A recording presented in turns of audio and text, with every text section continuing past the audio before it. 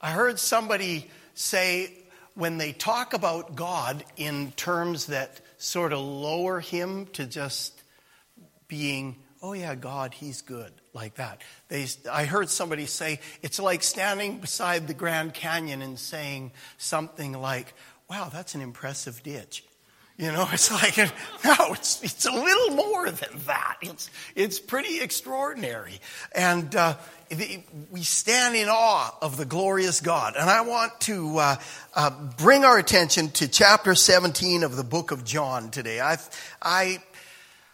feel like I say this every time I preach, but this is one of my favorite passages in the Bible. It really is one of the high points. The book of John is glorious, and chapter 17 is glorious. This has been called the high priestly prayer of Jesus. Let's start in verse 32 of chapter 16, because I think it gives it a context. And we're going to read through the whole thing.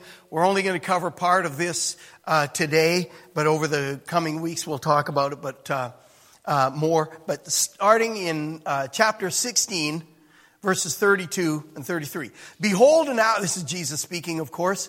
Behold, an hour is coming and has already come for you to be scattered, each to his own home, and to leave me alone. And yet I am not alone, because the Father is with me. These things I have spoken to you, that in me you may have peace. In the world you have tribulation, but take courage, I have overcome the world. That's encouraging to me and really relevant for us in our day. Chapter 17. These things Jesus spoke, and lifting up his eyes to heaven, he said, Father, the hour has come. Glorify your Son, that the Son may glorify you. Even as you gave him authority over all mankind, that to all whom you have given him, he may give eternal life. And this is eternal life, that they may know you, the only true God, and Jesus Christ, whom you have sent. I glorified you on the earth, having accomplished the work which you have given me to do. And now glorify me together with yourself, Father, with the glory which I had with you before the world was. I manifested your name to the men whom you have given me out of the world. Yours they were, and you gave them to me, and they have kept your word. Now they have come to know that everything you have given me is from you. For the words which you gave me, I have given to them, and they received them, and truly understood that I came forth from you, and they believed that you sent me. I asked on their behalf. I do not ask on behalf of the world, but of those whom you have given me, for they are yours. All things that are mine are yours, and yours are mine, and I have been glorified in them. And I am no more in the world, and yet they themselves are in the world, and I come to you. Holy Father, keep them in your name, the name which you have given me, that they may be one, even as we are one. While I was with them, I was keeping them in your name, which you have given me, and I guarded them. And not one of them perished, but the son of perdition, that the scripture might be fulfilled. But now I come to you, and these things I speak in the world, that they may have my joy made full in themselves. I have given them your word, and the world has hated them, because they are not of the world, even as I am not of the world.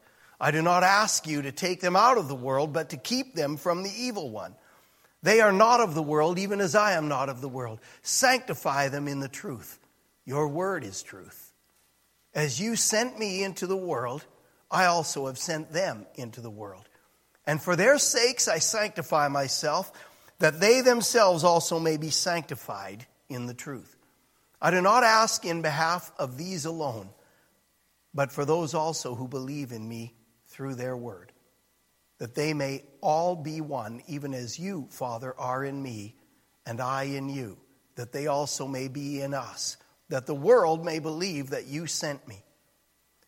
And the glory which you have given me, I have given to them, that they may be one, just as we are one. I in them, and you in me, that they may be perfected in unity, that the world may know that you sent me, and loved them even as you loved me. Father, I desire that they also, whom you have given me, be with me where I am, in order that they may behold my glory, which you have given me. For you loved me before the foundation of the world.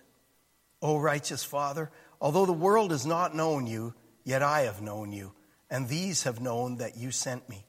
And I have made your name known to them, and will make it known, that the love with which you loved me may be in them, and I in them. Okay, there's a lot there, and a lot of these things, you and me and them, us together, them in us, the love you have for me, the love you have for them, my glory, your glory, all of these things in this high priestly prayer.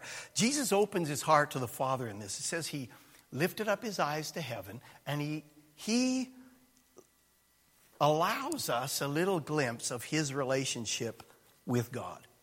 He with the Father. He allows us in to this prayer. Now, I'm sure he was not unaware of the fact that they were watching to hear how he relates to the Father, but we don't have many prayers of Jesus, or any, that are this long where he's speaking to the Father. And of course, the moment that he's in is significant. This is the night that he's betrayed, so of course, he's opening up, and here's this last glimpse that his disciples get of Jesus interacting with the Father. And it's a good one. He opens his heart to the Father and allows us to get a glimpse of their relationship, their priorities, their authority, and the glory of God.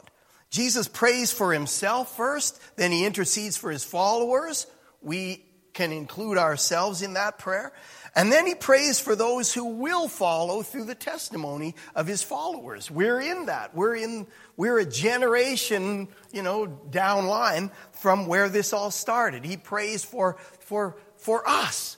2,000 years down the line. He's praying that it'll go from the disciples to them, to them, to them, to them. And here we are. Praise God. And as many generations as there will be after us, that spread of the saving message of Christ will continue to go, and they're included in this prayer. He didn't leave anybody out. This is a prayer. This is Jesus praying, the prayer of the Son of God, the perfect, sinless Son of God. It's God honoring, it's God revealing, and it reveals his heavenly priorities and intention. It's laid out. It's faith-filled. You hear Jesus saying things in this moment of he knows what's coming. He's not unaware. He's known for a long time. Way back, he was saying, we're going to Jerusalem. I'm going to suffer. I'm going to go through all this. Now he's been there for somewhere about a week, and he knows what's coming exactly. By this point, Judas has already gone out. Jesus says in John 13, he tells Judas, go, do your bidding. Go do what you came to do. And the others are kind of clued out. They don't know. They know something's up. It doesn't, there's tension in the air. But he sends Judas out. Jesus knows what's coming here. And yet here he is, faith-filled.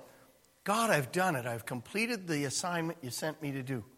You don't see anxiety in this prayer at all. It's faith-filled. There's no lack of trust, no lack of dependence on the Father. It's directed to the Father. There's urgency, but not anxiety.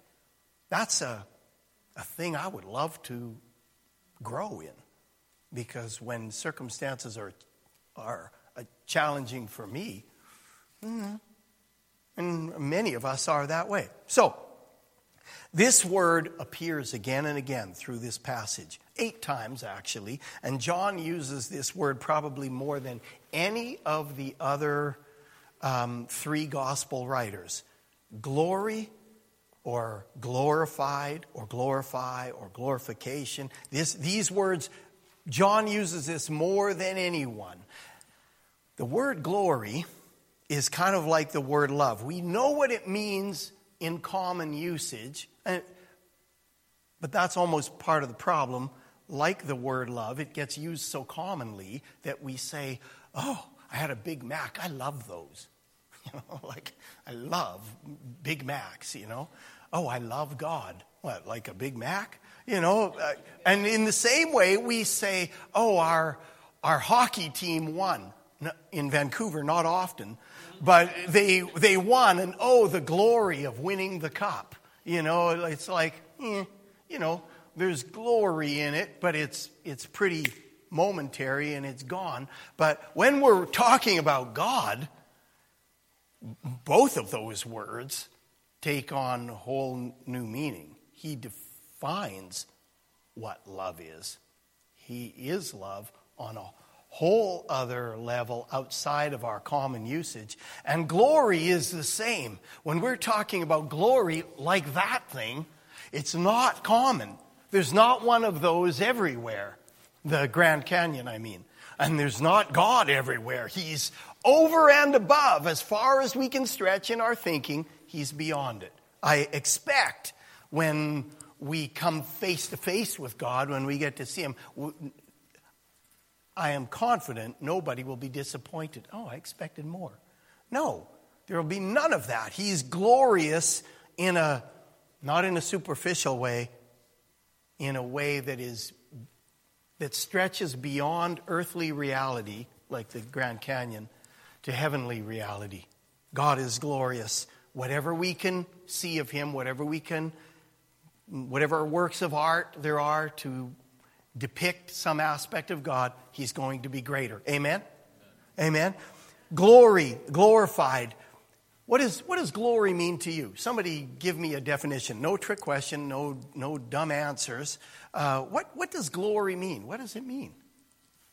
Somebody say, like, even how is it used? What does glory mean? Elevated status, good. Majestic, majesty, yeah. What was it? Savior. What does glory mean?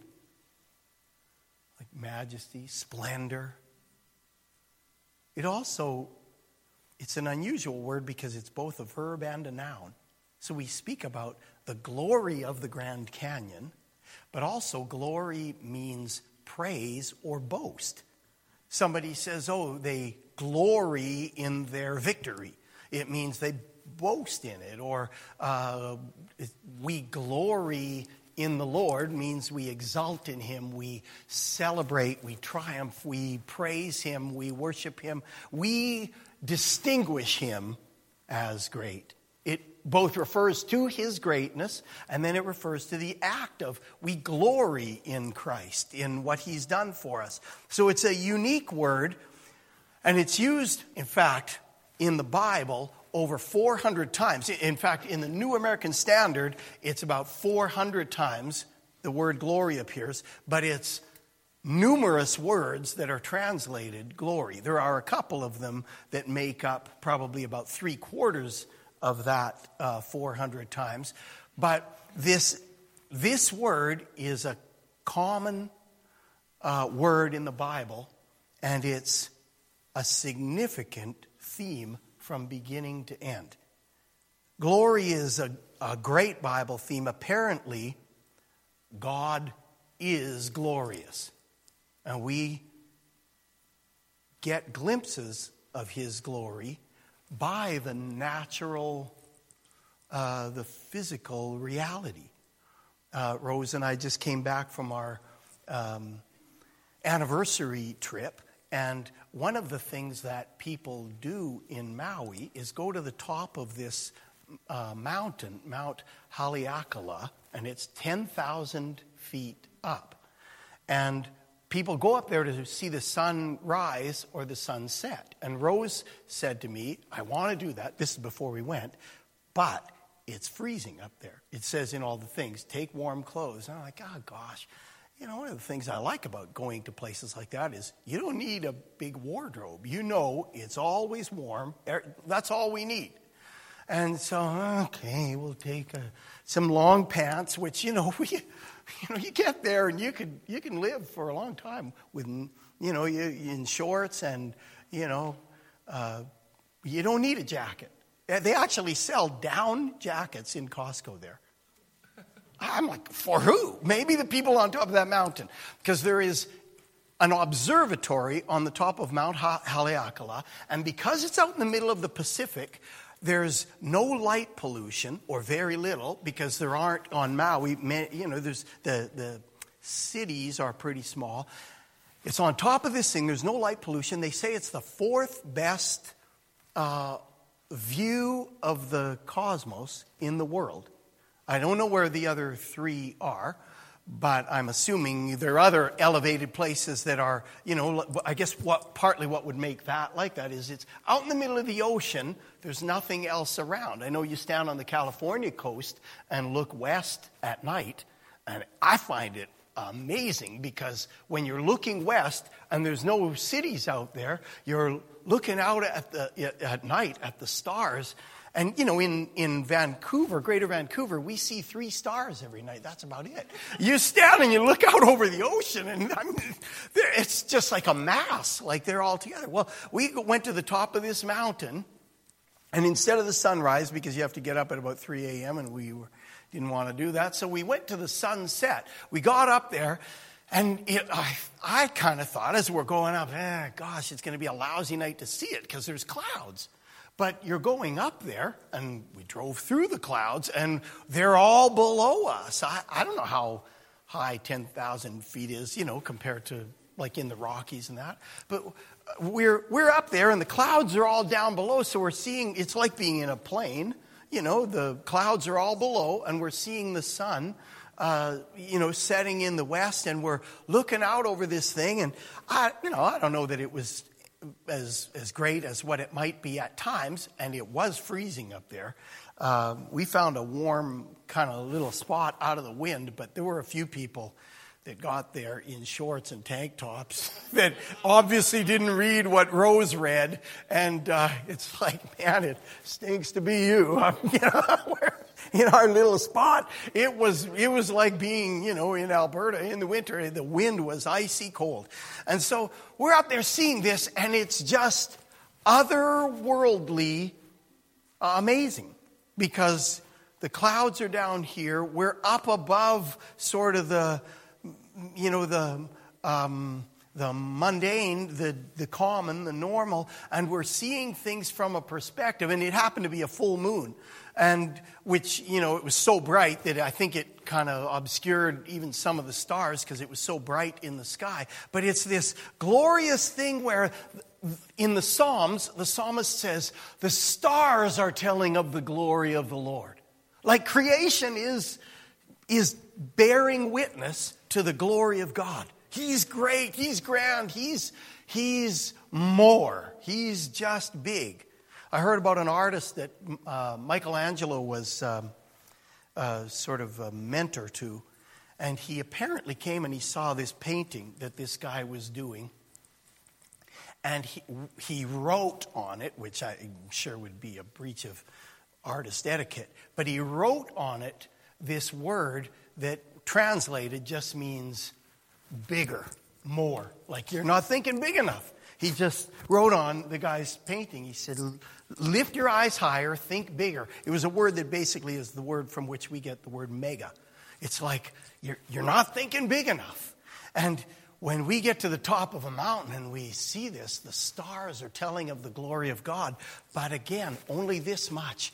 They're just scratching the surface. They can't actually give us the fullness of the glory of God that we see in the book of Revelation. John was still like, well, it was like surrounded by a rainbow and a sea of glass, and there was fire, and there's this, and his skin was like polished bronze, and his eyes like a flame of fire. And it's like he's just reaching for something to kind of give us a little glimpse. God is glorious. Expect more. Expect bigger. Expect greater.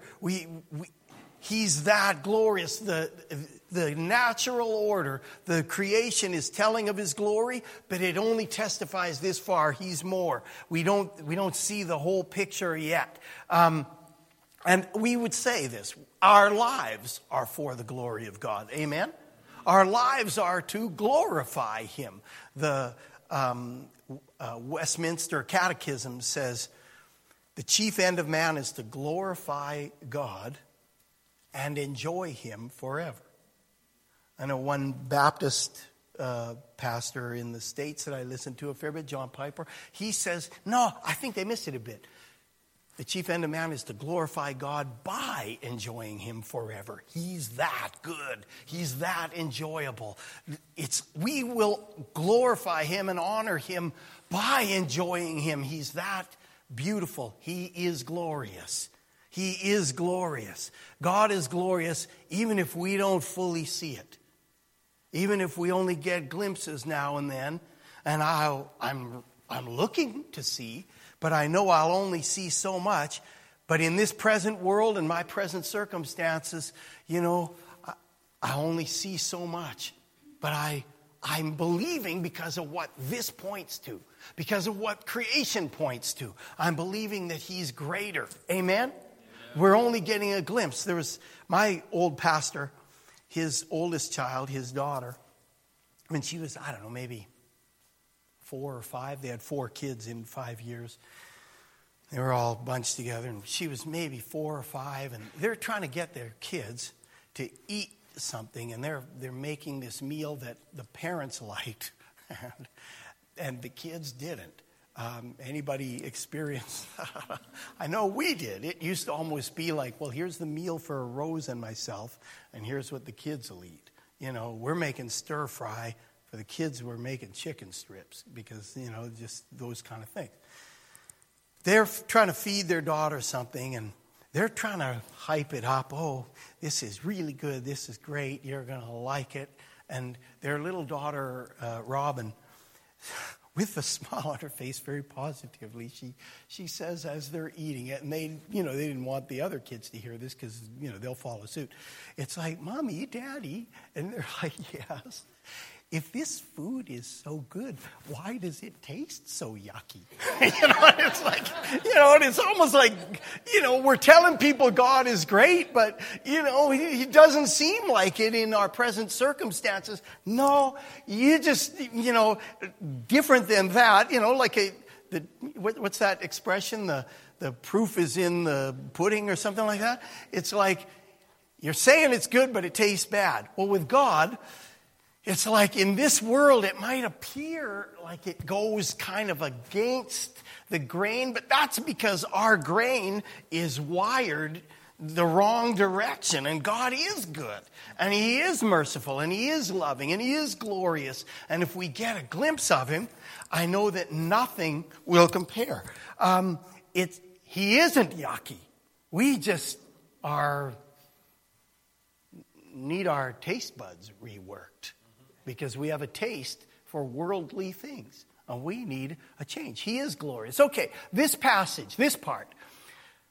Behold, an hour is coming and has already come for you to be scattered, each to his own home, and to leave me alone. And yet I am not alone because the Father is with me. These things I have spoken to you, that in me you may have peace. In the world you have tribulation, but take courage. I've overcome the world. These things Jesus spoke, and lifting up his eyes to heaven, he said, Father, the hour has come. Glorify your Son, that the Son may glorify you, even as you gave him authority over all mankind, that to all whom you have given him, he may give eternal life. And this is eternal life, that they may know you, the only true God, and Jesus Christ, whom you have sent. I glorified you on earth, having accomplished the work which you have given me to do. And now, glorify me together with yourself, Father, with the glory which I had with you before the world was. Jesus mercifully alerts his disciples to some of what's about to happen.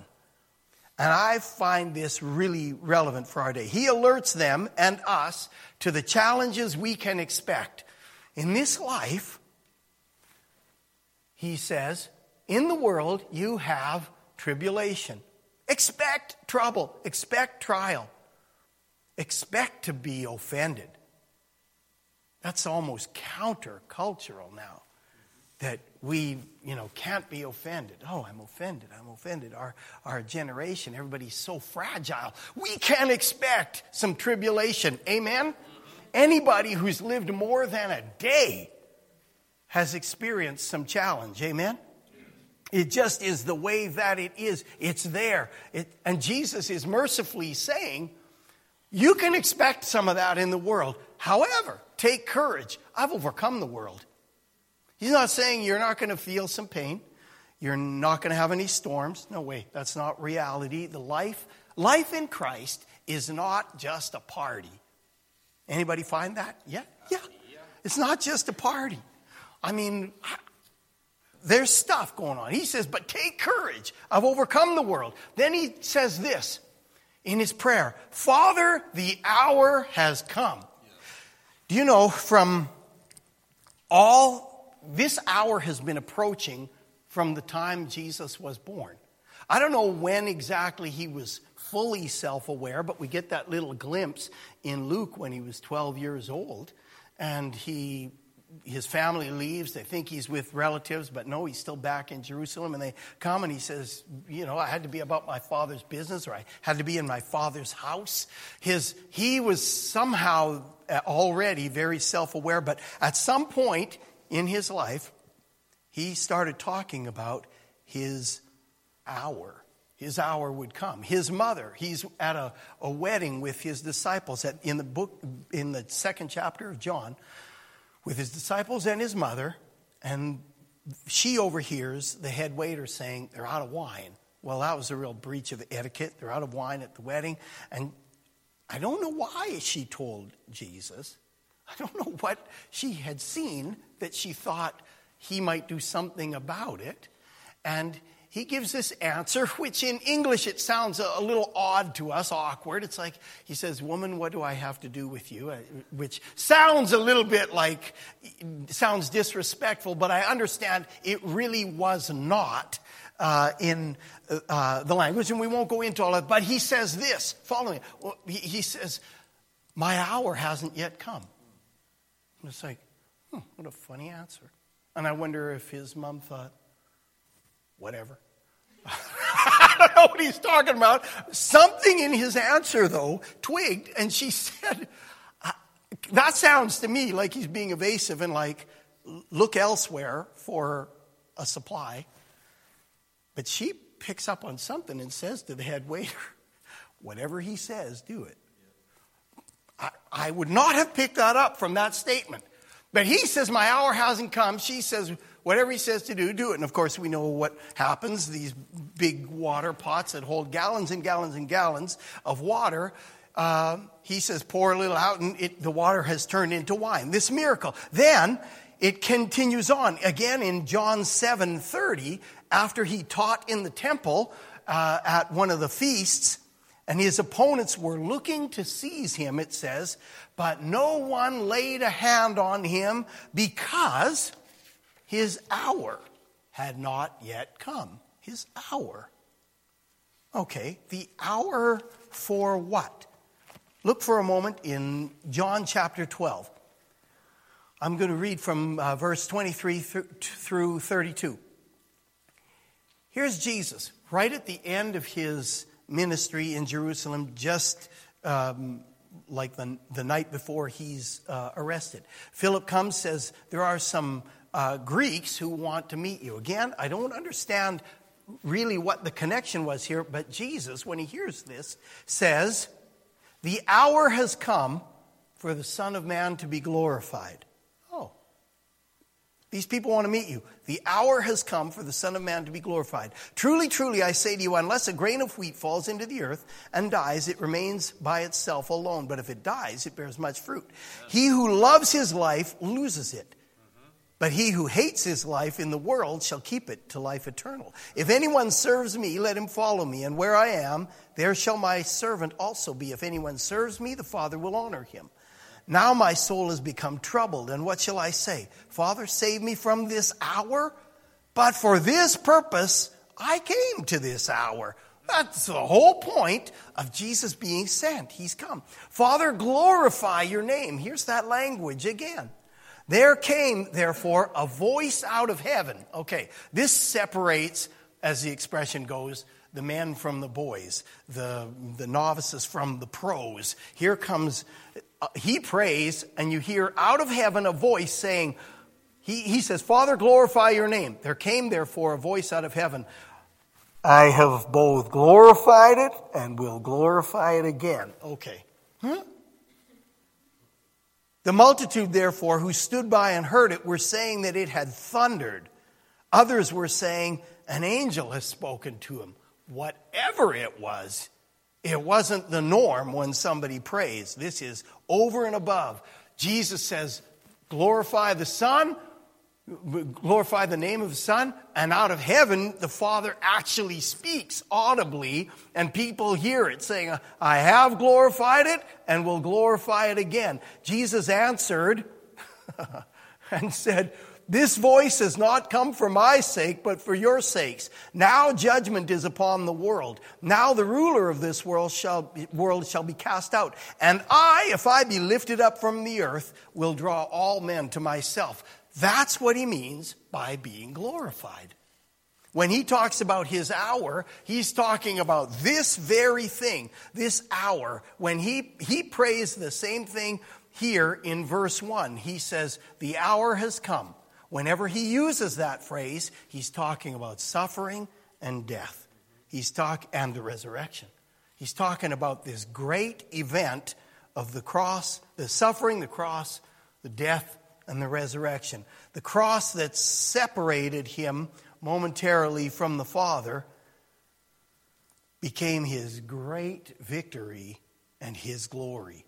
The very thing that seemed like, the biggest defeat, the crushing defeat, is actually his glory. William Barclay, an old commentator, says this: the cross was a magnet that drew people to Jesus. Remember, he says, if I be lifted up, I'll draw all men to myself. William Barclay says the cross was a magnet that drew people to Jesus in a way that his glorious life never did.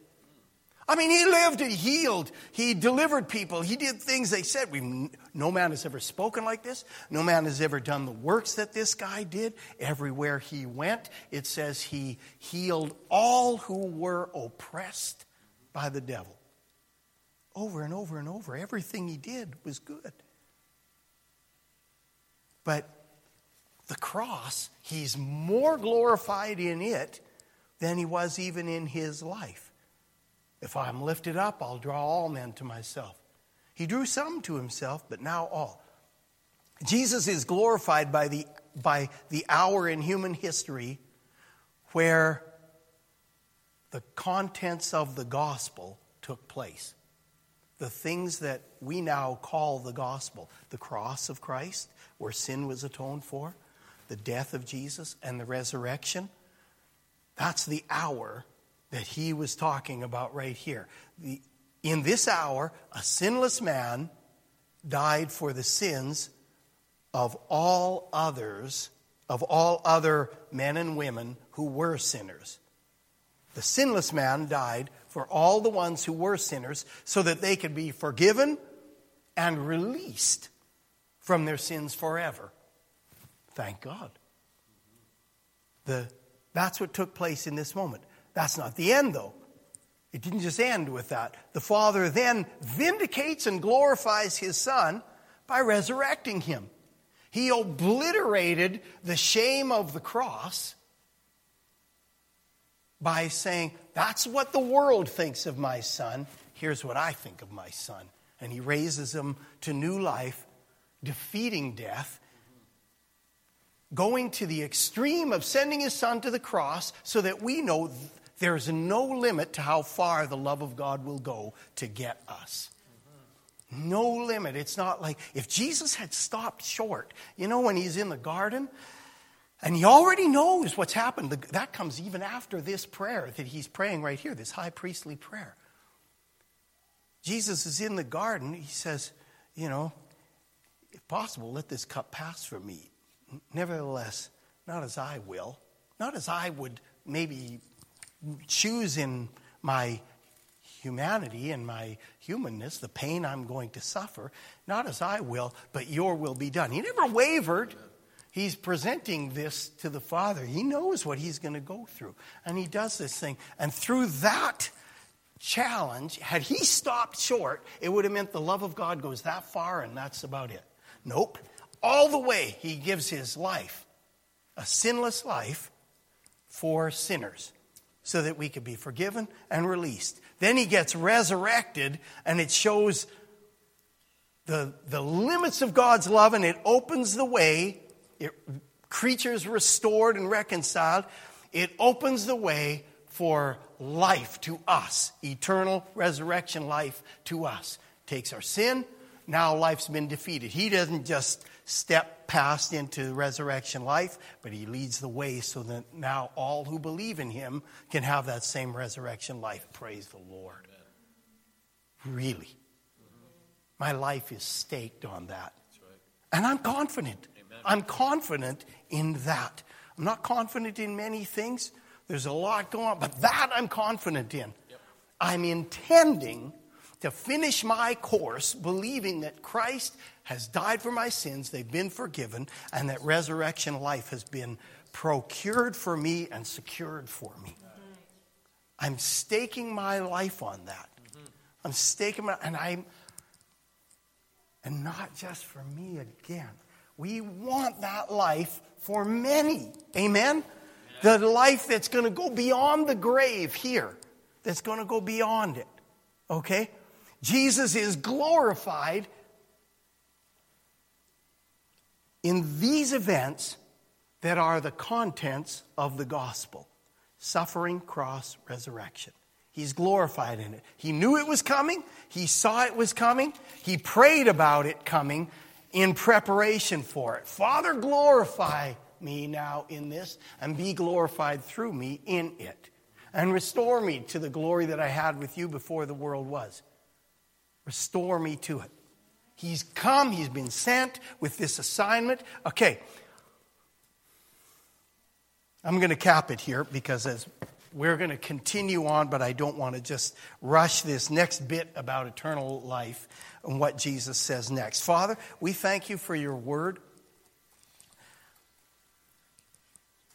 We thank you for the hour.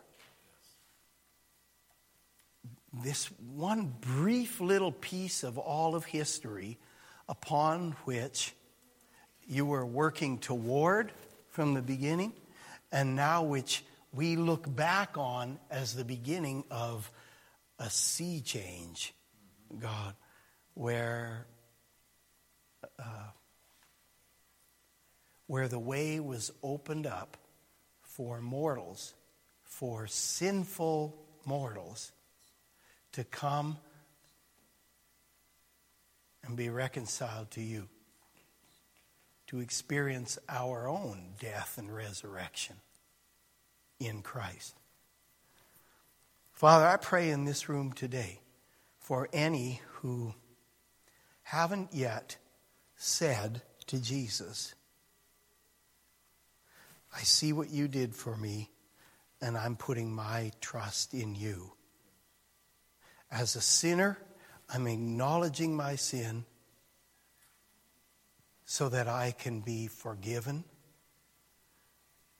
so that I can be included in that great forgiving act of the cross, and then included in the life, the resurrection life that followed it. If that's you today, if you've never yet said, Jesus, I need forgiveness, and I want to be reconciled to you, and I want life, resurrection life. Now's the moment. I want you to just say, signal, everyone's head bowed, eyes closed, except mine. If that's you, and you want to say, I want that today, just put your hand up quickly. It just takes a second. You just raise your hand. Yeah, thank you. That's for you. Father, let's all pray this together. Just say, Heavenly Father, thank you for sending your Son Jesus, for glorifying him through suffering and death and the resurrection in order to reconcile me. Today I accept that price, that sacrifice. In Christ, I receive forgiveness for my sins. In Christ, I receive the new life that he has promised. In Jesus' name, If that's you today and you prayed that for the first time, that's you crossing over the threshold into the kingdom. And it doesn't end there. We get in the door, and then we live for Him to be glorified in us. And He transforms us, and He makes us more and more and more like Himself. Father, I pray for that working right now in each one. If there are any others who need that, God, who maybe didn't raise their hand, that even now you'd continue to work to bring us to that place that we would know you. We'd receive you and know you, God. And we'll touch more on that next week. Father, bless your people. Thank you for each one that's here. We do pray for those, particularly for Mel and Bernie with Bernie's health challenges right now. We pray for them as they travel. We thank you, God, for working a good work in us, even this week in the Wednesday night service. God, strengthen the church, grow the church. Use this church to reach others in our generation in Jesus' name. Amen.